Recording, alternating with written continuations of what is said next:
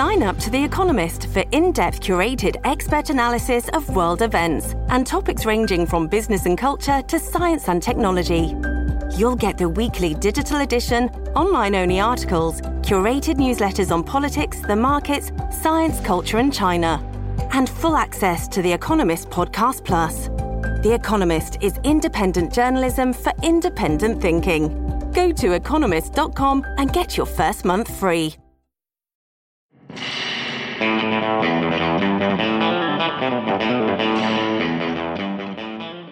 Welcome to a very special late night, recorded after midnight in the basement with beer edition of It's All Political and on San Francisco and Opinion Central.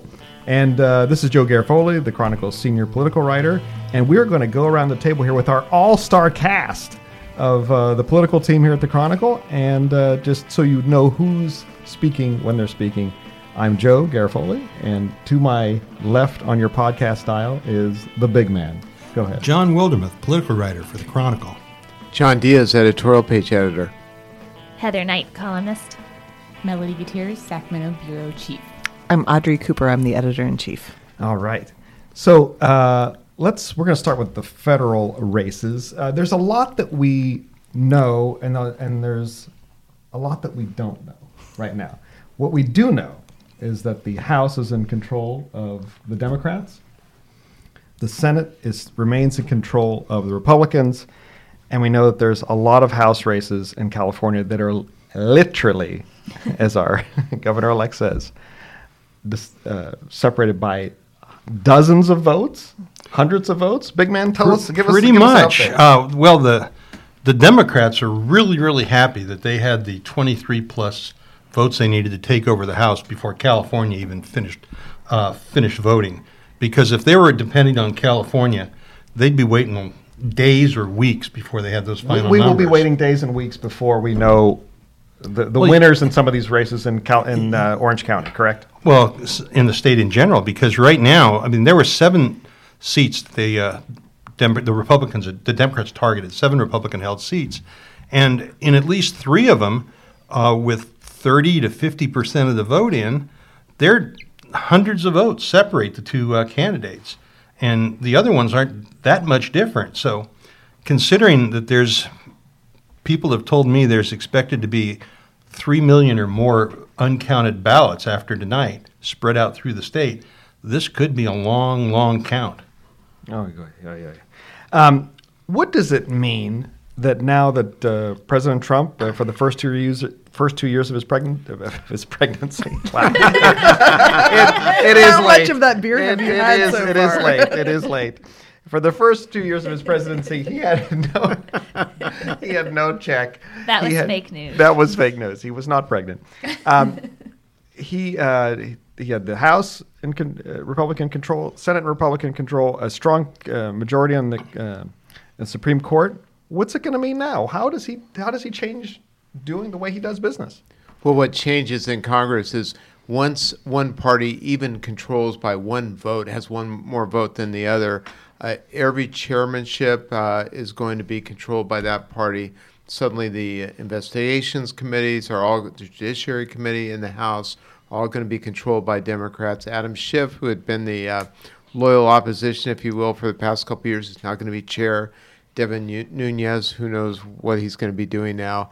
They're going to have subpoena power. It's really going to change the dynamic. I think we're going to see a oversight not only on the collusion and Russian investigation, but I suspect on all these things that are going on in some of these agencies with the Department of Interior, both policy and scandals. It's going to be a different world. But is that a smart strategy for Democrats? Is just an endless stream of investigations? Doesn't it kind of paint them as being against Trump and not for something else? Well, if you listen to Nancy Pelosi when she spoke tonight, she made it clear. She said, well, we'll compromise when we need to, and we'll stand our ground when we have to. But she made it real clear that they can't just be the party and no. That, people want to get things done. They want to see. They don't want 2 years of people yelling at each other. And if the Democrats are going to do that, it's not going to turn out too well for them probably in 2020.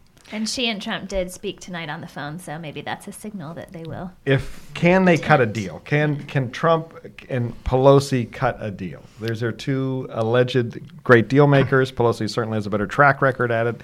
Is there hope for any kind of deal now? Trump hasn't really proven that he can cut a deal with his own party, really. There haven't been a lot of policy wins. And from the deal maker president, I think if the Democrats were smart, they'd start pointing this out. So, on one hand, Nancy Pelosi will have an unenviable task of trying to keep that majority to try to not look like obstructionist party. But on the other hand, if she can get a couple of things through, she starts looking like a rose. She's the one who can actually work with a president that a lot of people don't want to have anything to do with. I think what you're going to see in a hurry is effort on an infrastructure bill, because that's something that both parties say we need it. We need to fix up the infrastructure of the country, and there's common ground there. And it depends on whether you can get the president to sign on, but at least it's an area where people don't automatically sit and say, no. And they've been talking about that infrastructure bill for 2 years, so it's strange that hasn't happened yet. Yeah, and also you have about a 6 months window to do it, because then everybody starts running for president, and that's going to be about... They're already running for president. Yeah, they're already, but officially running for president. There'll be about 2 dozen of them. And the other thing that happens starting tomorrow is Pelosi wants those tax returns from the president. So they're going to have a few big swings outside of, right off the bat that are going to make this a very uncomfortable time in Washington for the president and the president's supporters. If he can see through that and get a deal done, he doesn't strike me as that kind of person. He seems kind of binary in who he likes to deal with. So we'll see if he changes tack. I think he'll have to if he really wants to have any wins when he's up for re-election. Now, one thing you see is that Mitch McConnell in the Senate has a little more room to play now. He can lose on certain issues, or Rand Paul, or some of these other guys, and still get the numbers he wants. So he's got a little better position of strength in the Senate than he has right now. The exit polls tonight said 41%, this is like the last time I looked at it, 41% identified health care as their top issue, 23% said immigration. What message does that send to both sides? You certainly saw this leading up to the election. Immigration was the push from President Trump over and over. There was a lot of talk of that. And so I'm not surprised that was something that people were, saying is on the top of their minds. And where that drove them on Election Day, I think, is the interesting thing, too. Do you think the president made a mistake by talking up immigration to sort of, the last-ditch effort to get out the vote? His short-term gain, he saved the Senate. And maybe he didn't have anything else to talk about, though. That's the problem. He could have talked about the economy. He could have talked about this. The economy is very strong. Unemployment's very low. He can talk about But I think that's exactly why only 23% said immigration was number one.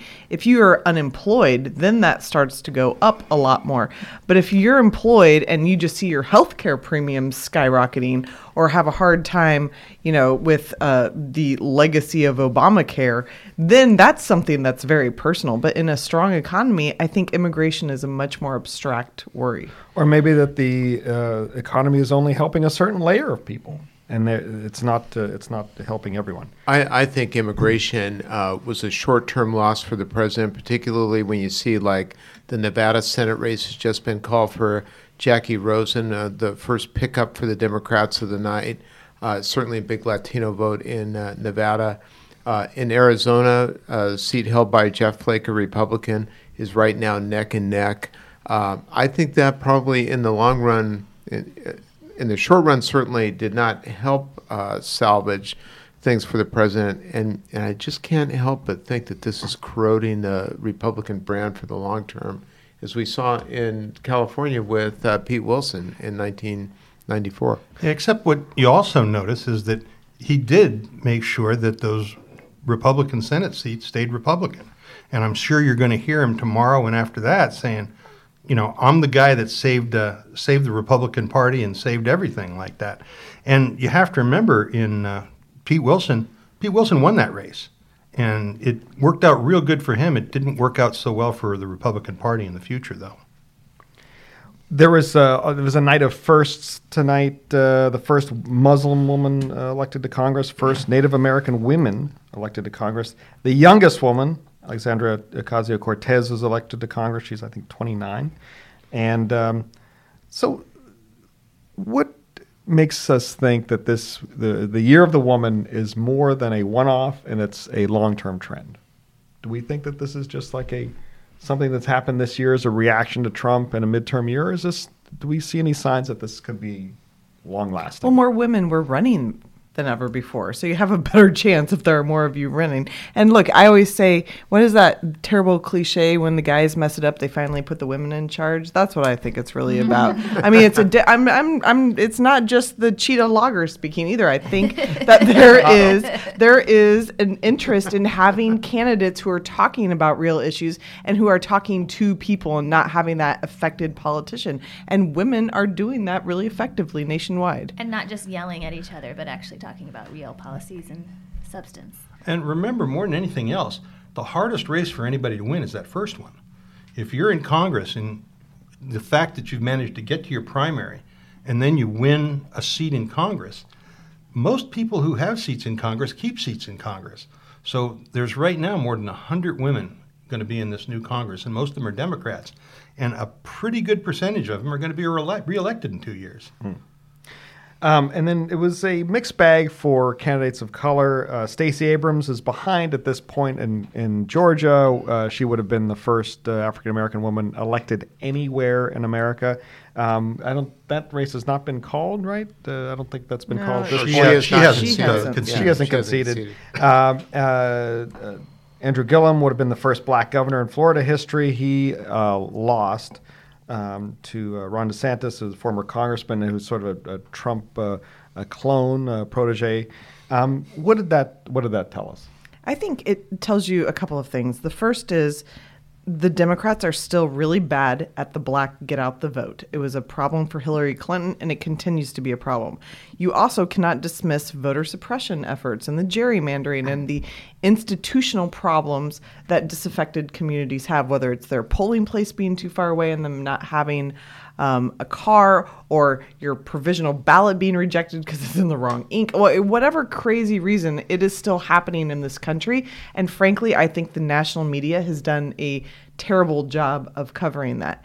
And then I think you also have to question whether the Democrats on the more liberal side of the spectrum, which a lot of these candidates of color were, whether that's resonating with voters. Do they want to go further left as the sort of pendulum swings away from Trump, or are they still looking for centrist candidates?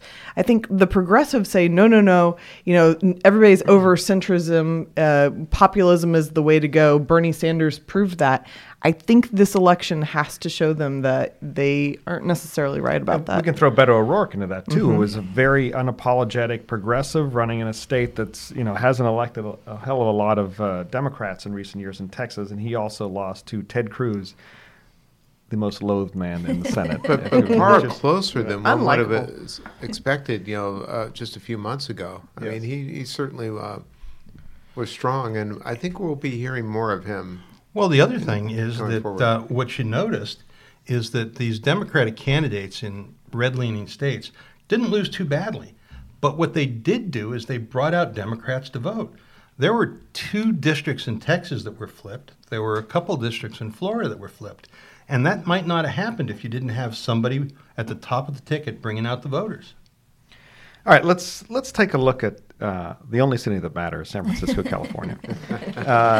Heather, what did we learn in San Francisco tonight? Or the Prop C was, of course, the marquee thing on the ballot. Give us a quick explanation of what that was and Yeah, I just where got it's at. back from Acapulco in the Mission, which has very sticky floors. You cannot try to walk there very That's easily. a good election party. I would like. Why aren't we there? Yeah, why aren't we there? So it did win pretty handily, got 60% of the vote. People were pretty excited. There were some big names out there celebrating Mark Leno, former state senator, some supervisors, and the advocate crowd. But they did not achieve the 2/3 that they needed to avoid a lawsuit. So already the No on C side is saying, we're never going to see a penny of this money. And we will definitely see some fighting over it continue. So it's not the end of Prop C, but people are So the pleasantly tax happy. is going to be collected, but Yeah. won't be able to be spent. Right. So, as we all know, court cases drag on forever. I've heard that they will start collecting the money, which is about $300 million a year, but they will probably sit on it just in case they don't want to spend it and then have to pay it all back. So, by the time this court case is over in 2 or 3 years, even they could have close to $1 billion to then just suddenly spend on homeless services. So I don't see how you see Prop C and what has happened tonight as anything but a slap into the face of our new mayor. She Yeah. came out against it. She got some of her buddies, State Senator Scott Wiener, Assemblyman David Chu, to come out against it at the same time. She thought she was in the clear, that she could say, we just want to make sure that the money that we have is being spent well. And then Mark Benioff, the Salesforce CEO, comes out with his checkbook, and he wrote a lot of checks for Prop C. And more importantly, I think he was engaged on Twitter as a personality, calling out the other tech CEOs who really came across as being uninformed, unsympathetic, and sort of oblivious as to what real San Franciscans are feeling about this crisis on our streets. I think it's possible in San Francisco, if you have enough money, to avoid the crisis that we see on the streets. But that's not most of us who live in the city. And voters came out more than 60%, I think, in the latest round in favor of this. The opponents want to see it as a defeat, but 60%, Yeah. that's moving the dial in this town. And it started as pretty unpopular. People really weren't paying attention to it over the summer. It was just kind of dismissed as this crazy coalition on homelessness thing that, wasn't going to happen. But once Benioff got involved and Dianne Feinstein and Nancy Pelosi signed on and some big names came out in support, I think London Breed found herself, when you're all alone with Jack Dorsey, it's not a great place to be. It's not a good place to be in this city. But look at what the advertising for Prop C was. It said, look, we'll have all this money to spend on homelessness, and we're only going to take it from the real rich companies. You're not going to have to pay a nickel. So for most voters, it was free money. Right. And who wouldn't vote for free money? But the no on Seaside was really confusing. They tried to say, we don't know where our money is being spent now, which is a strange thing for a mayor to say who's been in City Hall for many years. And then they said the programs that we have are failing, but then they've actually moved thousands of people inside. And then they said, no, the program's successful. We just need the current level of money that we already have. And so they just kept changing their reasoning. And I think voters saw through that.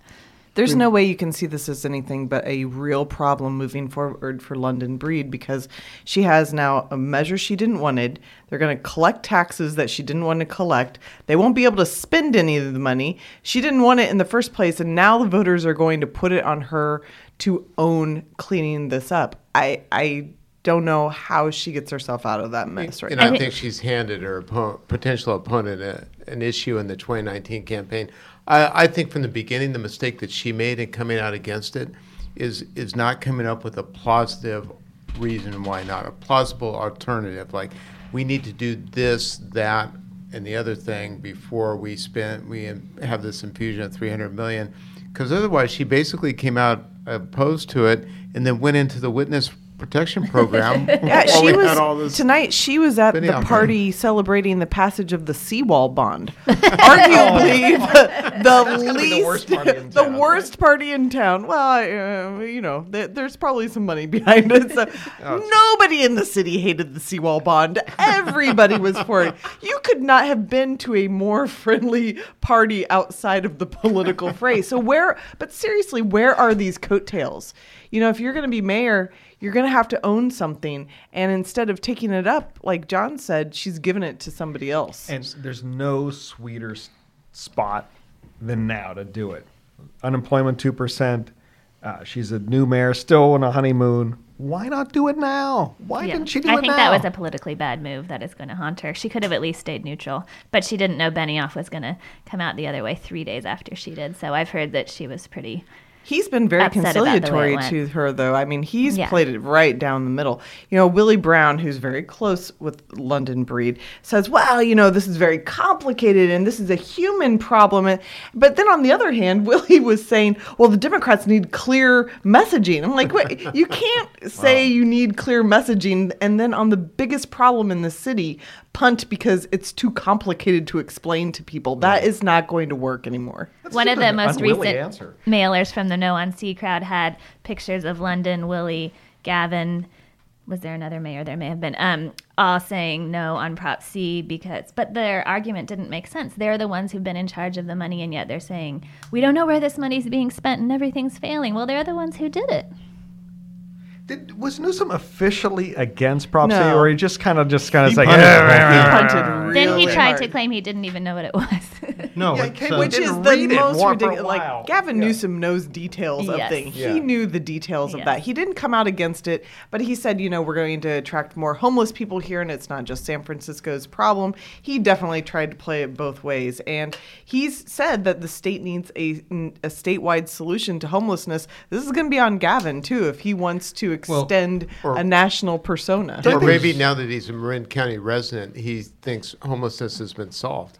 Well, it was interesting.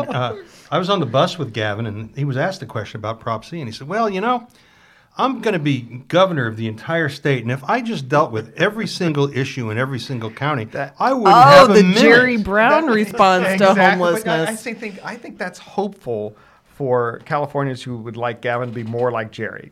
Melody, that's like a Jerry answer, Oh, that's isn't it? an That's a- absolute Jerry answer. I mean, that's a, I'm going to go ahead and look over here while you're talking to me and just completely ignore what you're saying. Yeah, to claim that as the former mayor of San Francisco, whose number one priority was homelessness, to suddenly not care about San Francisco's major ballot measure on homelessness. Well, he was- moved out of the city. Did so- not fly. He's just not there. What else? Anything else in San Francisco we should that I wanted that to we note should in know another about? strike against London Breed, she doesn't seem to be doing too well on her candidates for supervisor either. Yeah, So it looks like they're going to be a progressive majority. yeah, we know that Matt Haney has won in District 6. She backed the other two candidates in the race and not him. And then the others are still shaking out with ranked choice voting, but it looks like Gordon Marr may have a shot out in the sunset, which would also be a big blow to her. So she did not have a good night. Well, the seawall thing passed, though, so at least the party was good. She picked the right party. Well, let's move on to the state. Melody, what do we learn from the state results tonight? What is the state of California going to look like tomorrow morning, or this morning, I guess? I mean, I think we're going to be looking at the legislature and whether or not there is a supermajority in both houses. The assembly, you know, very clearly they're going to hold on to their seats and possibly pick up a couple more. So they've got some cushion there in the assembly. In the Senate, it was all coming down to whether or not they could pick up one more seat and have everybody retain their seats. And that right now is within, the last I checked, was within a couple hundred votes. I mean, those are really close Central Valley seats that it could go either way. And that'll be interesting with a new mayor coming in. I feel like that supermajority could go from being something that was considered, oh, it's nice to have and we'll use it when it's necessary, to really being able to throw things and ram things through. Is that going to be Newsom's worst nightmare, though, to have a supermajority? Because are those guys going to want, like, they're going to want the store, right? Or what? How's that going to break down? Yeah, I mean, absolutely. I mean, that's going to send him every bill that Democrats want. And there's going to be a lot of requests this time around. And I think he's going to be tested really early on where he's going to draw the line. And you're going to see a lot of Democrats, especially the first January budget, saying, we really need more. And with the surplus as it is, I think that first test is going to come really fast. Who does he say no to? I mean, the SEIU is giving him millions. The nurses have given him millions. The teachers have given him millions. Who's he gonna buckle to? Is he gonna say no to anybody? I mean, that'll be the big question. I think with the the Democrats coming in, there is obviously, like, even with the supermajority, you have the conservative group of moderate Democrats that are coming into mods. the mods, and it's a growing caucus, and they have their own infighting even now, and so I think it'll be interesting to see, like, just how much you can actually get through when you have a growing moderate Democrat voice coming through. So maybe he won't have as much to deal with on his plate. Well, that's, one thing that is really easy to see is that just because you have a lot of Democrats there, a 2/3 majority, doesn't mean they all agree with each other. Right. And there are plenty of things where, Jerry was pretty good at splitting some of this stuff and managing to work the Democrats against each other. Now, he had a lot more clout and a lot more experience than Gavin has. Gavin really doesn't have any relationships with the legislature at all. Right. And it's going to be something brand new for him and not an easy thing. Because like Jerry found out, Republicans weren't going to be his problem. It's the Democrats. Yeah, and the other thing is Jerry is capable of going into his office and staying there for a little while. Mm-hmm. Gavin Newsom, with his victory speech tonight, came out swinging and announcing California as the new headquarters of the resistance, and he named himself, executor in chief of that resistance movement. That speech was 80% aimed at one person, and he is sitting in the Oval Office tonight. How many times did he use the word audacious? Not even once, but I did say the word audacious. No. Yes. By the way, you said a binary tonight too. I did say binary. You said binary as I've our listened to governor. Gavin liked a it. lot Yes, over the years. Yes, He literally did not use it once. literally. Heather does the best literally. Literally. It's all with love. Yes, ish. whatever. Journalistic love. He said tonight, in his the governor-elect said this. He doesn't want Trump to disrupt California with the politics of chaos. And he said, because in California we don't demean, we don't discriminate, and we don't demoralize. We don't separate families, and we don't lock kids in cages. There's a reason why California's dream is America's leading brand, because California's dream has always been and always will be too big to fail and too powerful to bully. So many quotable lines in the speech. Whether you like it or not. The whole speech was a bunch of quotes, just strung together in a way I've never seen before. It was incredible. Yeah. A lot of business references in there, too. Too big to fail. Yes. On the other hand, anybody who's in charge of California, somewhere along the line has to work with the federal government. I mean, matter of fact, that's one of the things that when he's talking about his single-payer health plan, that can't get done or anything like that getting done without a whole lot of federal where they just go in. They need waivers all over the place. Federal waivers. And that might be an out for Gavin to say, well, I wanted single payer, but those dang guys in Washington.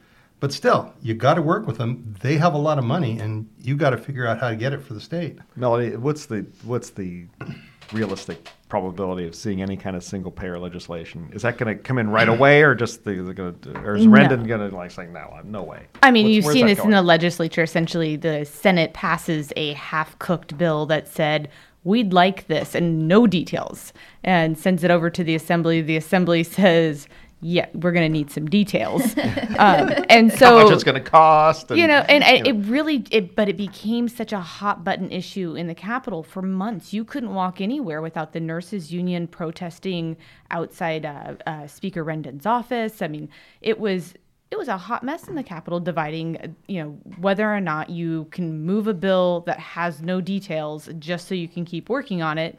I mean, there's no deadlines in the legislature. They're all pretend deadlines. There's a waiver to every deadline in there. And so it was really kind of kick the can. We want you to come up with the plan. But I don't see this becoming, it's certainly not going to be something that could be cooked in a session. Like this, it's just not going to happen. And even in talking to lawmakers, I mean, there's no plan for the funding. There's no overall picture of how you can get this done in this state other than a commitment that this is where they want to head. And Newsom backed off it when he was in the editorial board, John. Yeah, he did a bit. And by the way, Melody, what do you think the over/under is on the length of his State of the State speech? Oh, yeah. Oh my Oh God. no. Jerry's last he once was had like the- 12 minutes. And, Well, yeah, he yeah. actually, Gavin Newsom, when he was mayor, actually, I believe it was 8 hours. He had a State of the City address. The good news, though, it was on all video. on YouTube, It was on so video. you could miss it. But my editorial Not writer, Heather Knight. Marshall watched Killed all Off, 7.5. editorial writer, watched every minute of it. In my interview with him right before the primaries, I said, "Can you promise your State of the State will not be 7.5 hours?" And I did get him to promise that. So It'll only be 6.5. We did an over/under last night when Jerry Brown and Kamala Harris introduced Newsom at his final campaign rally here in San Francisco, and we set the over/under on how long Jerry's introduction would be at 4 minutes. He clocked in at 4 minutes and 20 seconds. oh, good Yes. guess. Yes, and he did mention Newsom a couple of times during the intro, which was also a point of contention. Anything else we should learn from? We should know about our state representatives. Who our next representatives is going to be? It was largely these are folks who it's going to be almost all Democrats. Although we may have a nonpartisan statewide constitutional officer as our insurance commissioner, correct? Correct. Yeah, he's You can see the excitement in Melody's Yes, Melody is right looking face right forward now. to Correct. covering these stadiums. Yes. Steve Poizner, former Republican candidate for governor, former Republican state legislator, Candidate. He lost. former. Did I? Oh, I'm sorry. Former, candidate for governor and but he was a former assemblyman. No, he wasn't. Yeah, wasn't he? Poizner's never been. He ran. that's right, he ran. He ran He for a lost. Redwood Yes, City yes. Assembly seat, Yes. but lost. My bad. But he was the state insurance commissioner once before. And we have breaking news Breaking on the news. on the podcast.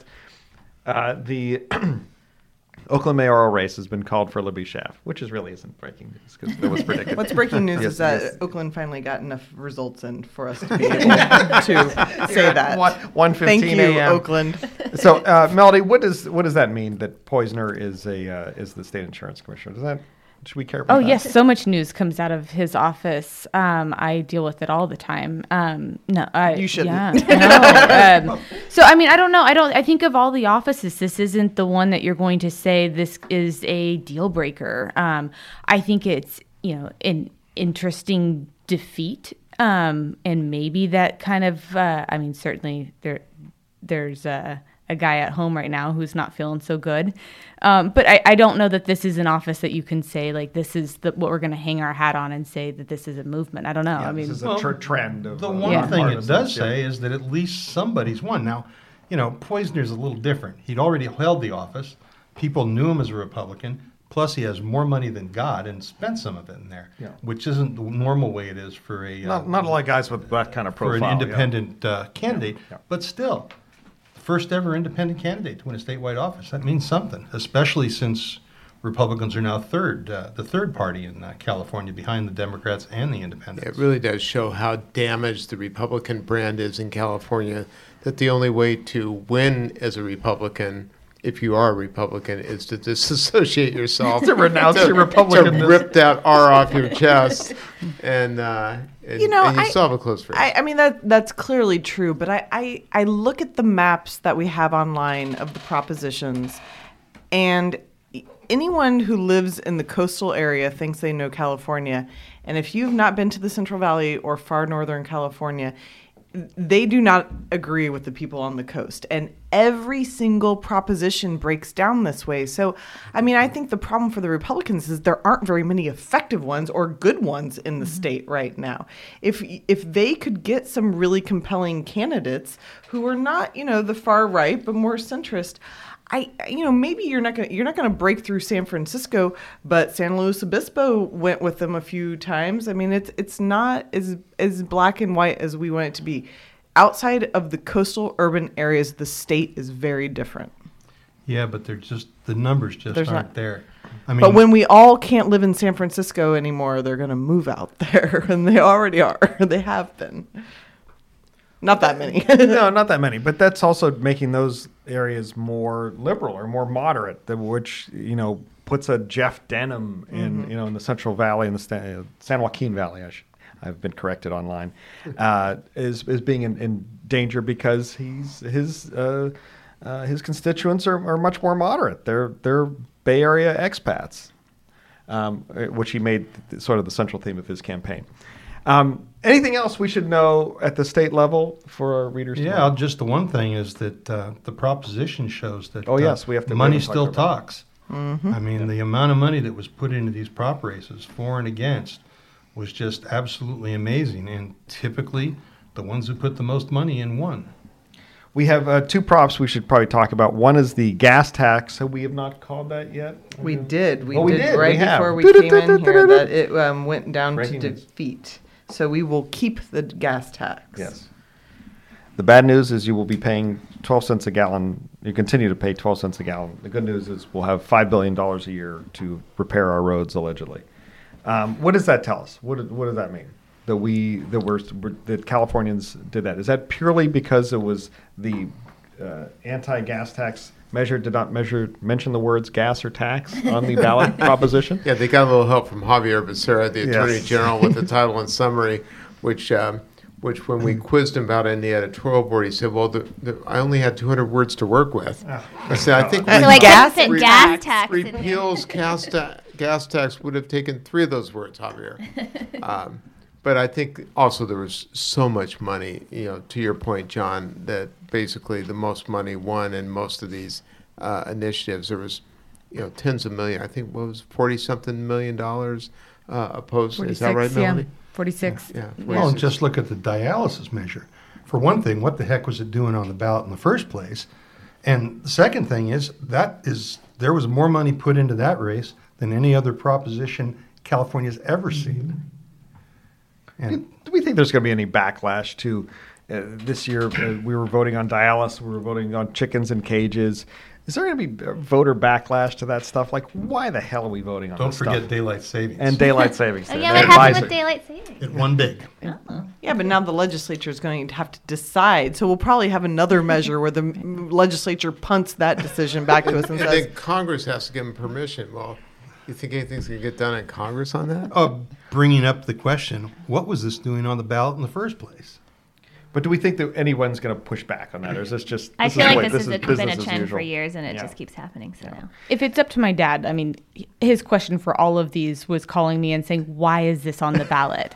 I mean, on each of them, and I do think that there will be some backlash, and when people start seeing that, that people want to vote no if they think that this isn't something that should be coming before them. And I think on daylight savings time is one of the examples where you're voting on something that's not going to actually happen. Like, I mean, it's like the step and a process that's. I actually was very surprised that Jerry Brown even allowed that on. I really didn't think he'd sign that. Yeah, and that's frustrating to voters. That feeds into the cynicism about politics and why any of this all matters. Speaking of things that matter and don't matter, we Californians also seem to have rejected an expansion of rent control. What in this state where everything is so unaffordable, where rents are skyrocketing, people are paying a third of California renters are paying a half of their income on rent. What does that tell us? Why did we reject that? I think that's another case of money. I mean, look at the amount of money that was spent to kill this and the groups that were involved. I mean, the group that formed in order to take this measure down. They went to the groups that were going to be able to get people on the ground. They had NAACP, they had so many groups throughout the state working this measure, saying that this is going to hurt renters. And I think there was a lot of message confusion in whether or not, what are you voting for, and whether or not as a renter you are going to be helped or hurt by this. And I think that was what ultimately that confusion was what killed this. Well, and as a single family homeowner, are you, if you wanted to leave and rent your house, are you going to be subject to it too? I think people are very paranoid about how things are going to affect them, and that was a confusing measure. Mm-hmm. Yeah, especially when you don't know what a city's going to do. Mm-hmm. You're essentially opening the door and saying you're going to leave it to each city. And And maybe that's a judgment of what voters feel like their local officials would do with expanded rent control. I was surprised, though, that San Francisco and the Bay Area voted that down in bigger numbers than the rest of California. You would think it'd be the opposite. Absolutely. Why was that? I agree with you, Heather. I think that was the big surprise. And I will say, full disclosure, our editorial board opposed Prop 10 for a number of reasons. But I thought the anti-Prop 10 campaign, to your point, Melody, was almost disingenuous, because if you listen to their commercials, it sounded like they were on the rent control side. Right. Like, this does nothing to help seniors, Right. But again, who was on the other side? In California, if you don't have money to get on television, you don't exist. And they didn't have the money to get on and come out against those sort of ads. So they just got pummeled. Yeah, they didn't have a good constituency. I think the SEIU had some money behind it, and that's about it. But the labor in general was not behind it. They weren't able to tap into deep pockets other than The construction Weinstein, guys were against it. Yeah. And this won't go away. This will come up in a bill in January. This will be in the legislature all year, and then probably back in the next round for the next ballot. In fact, our governor-elect was an outlier among Democrats in opposing this. He said that he would talk about it in the legislature. Do you see that happening?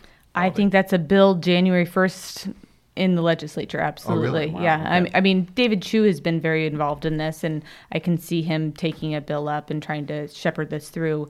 That's the one that gets people bussed in by the thousands, like, for these hearings, and, it fills the hallways. And so it's very contentious. And so I definitely think this will be something that comes up January 1st. Does it get through the legislature, you think, or not? Or is the mods kind of like stop this I don't even think it's the mods. I think you've seen in San Francisco where it was voted down. Like, I don't think that there's a clear enough road for what it is going to do. And so maybe it's taking on certain parts of Costa-Hawkins versus it just being opening the door entirely. But I feel like there would have to be some sort of deal and it reached in order for this to actually move forward, and it would not be anywhere close to what was on the ballot today. Just looking at the numbers today, there's no percentage for a Democrat to jump in and be in charge of this again. It just isn't going to be helpful. Right. And even like in the example of like why did this fail so miserably in San Francisco, I called the PPIC voters that had contributed and asked them that question. And one of the things they were saying is essentially, we have rent control and it's not helping me. And so I think that that's sort of the argument that they'll have to get past as well. All right. I think we're all out of beer right now, so it's probably time to end I this vote podcast. for more beer. More beer and keep the tape rolling. And another thing. We should do all the podcasts like this. We should do some editorial boards like this. Who says we don't? Oh, now we're getting into the deep secrets of the Chronicle. All right. Well, thank you all for listening. Thank you, Melody Gutierrez. Thank you, Heather Knight. Thank you, John Diaz. Thank you, John Wildermuth. Thank you, Joe Garofoli. Thank you, Audrey Cooper. And thank you, Chronicle managing editor for digital, Fernando Diaz, on your final podcast that you're recording. We are going to miss you. We are going to miss you so much. And whether you voted or not, it's all political.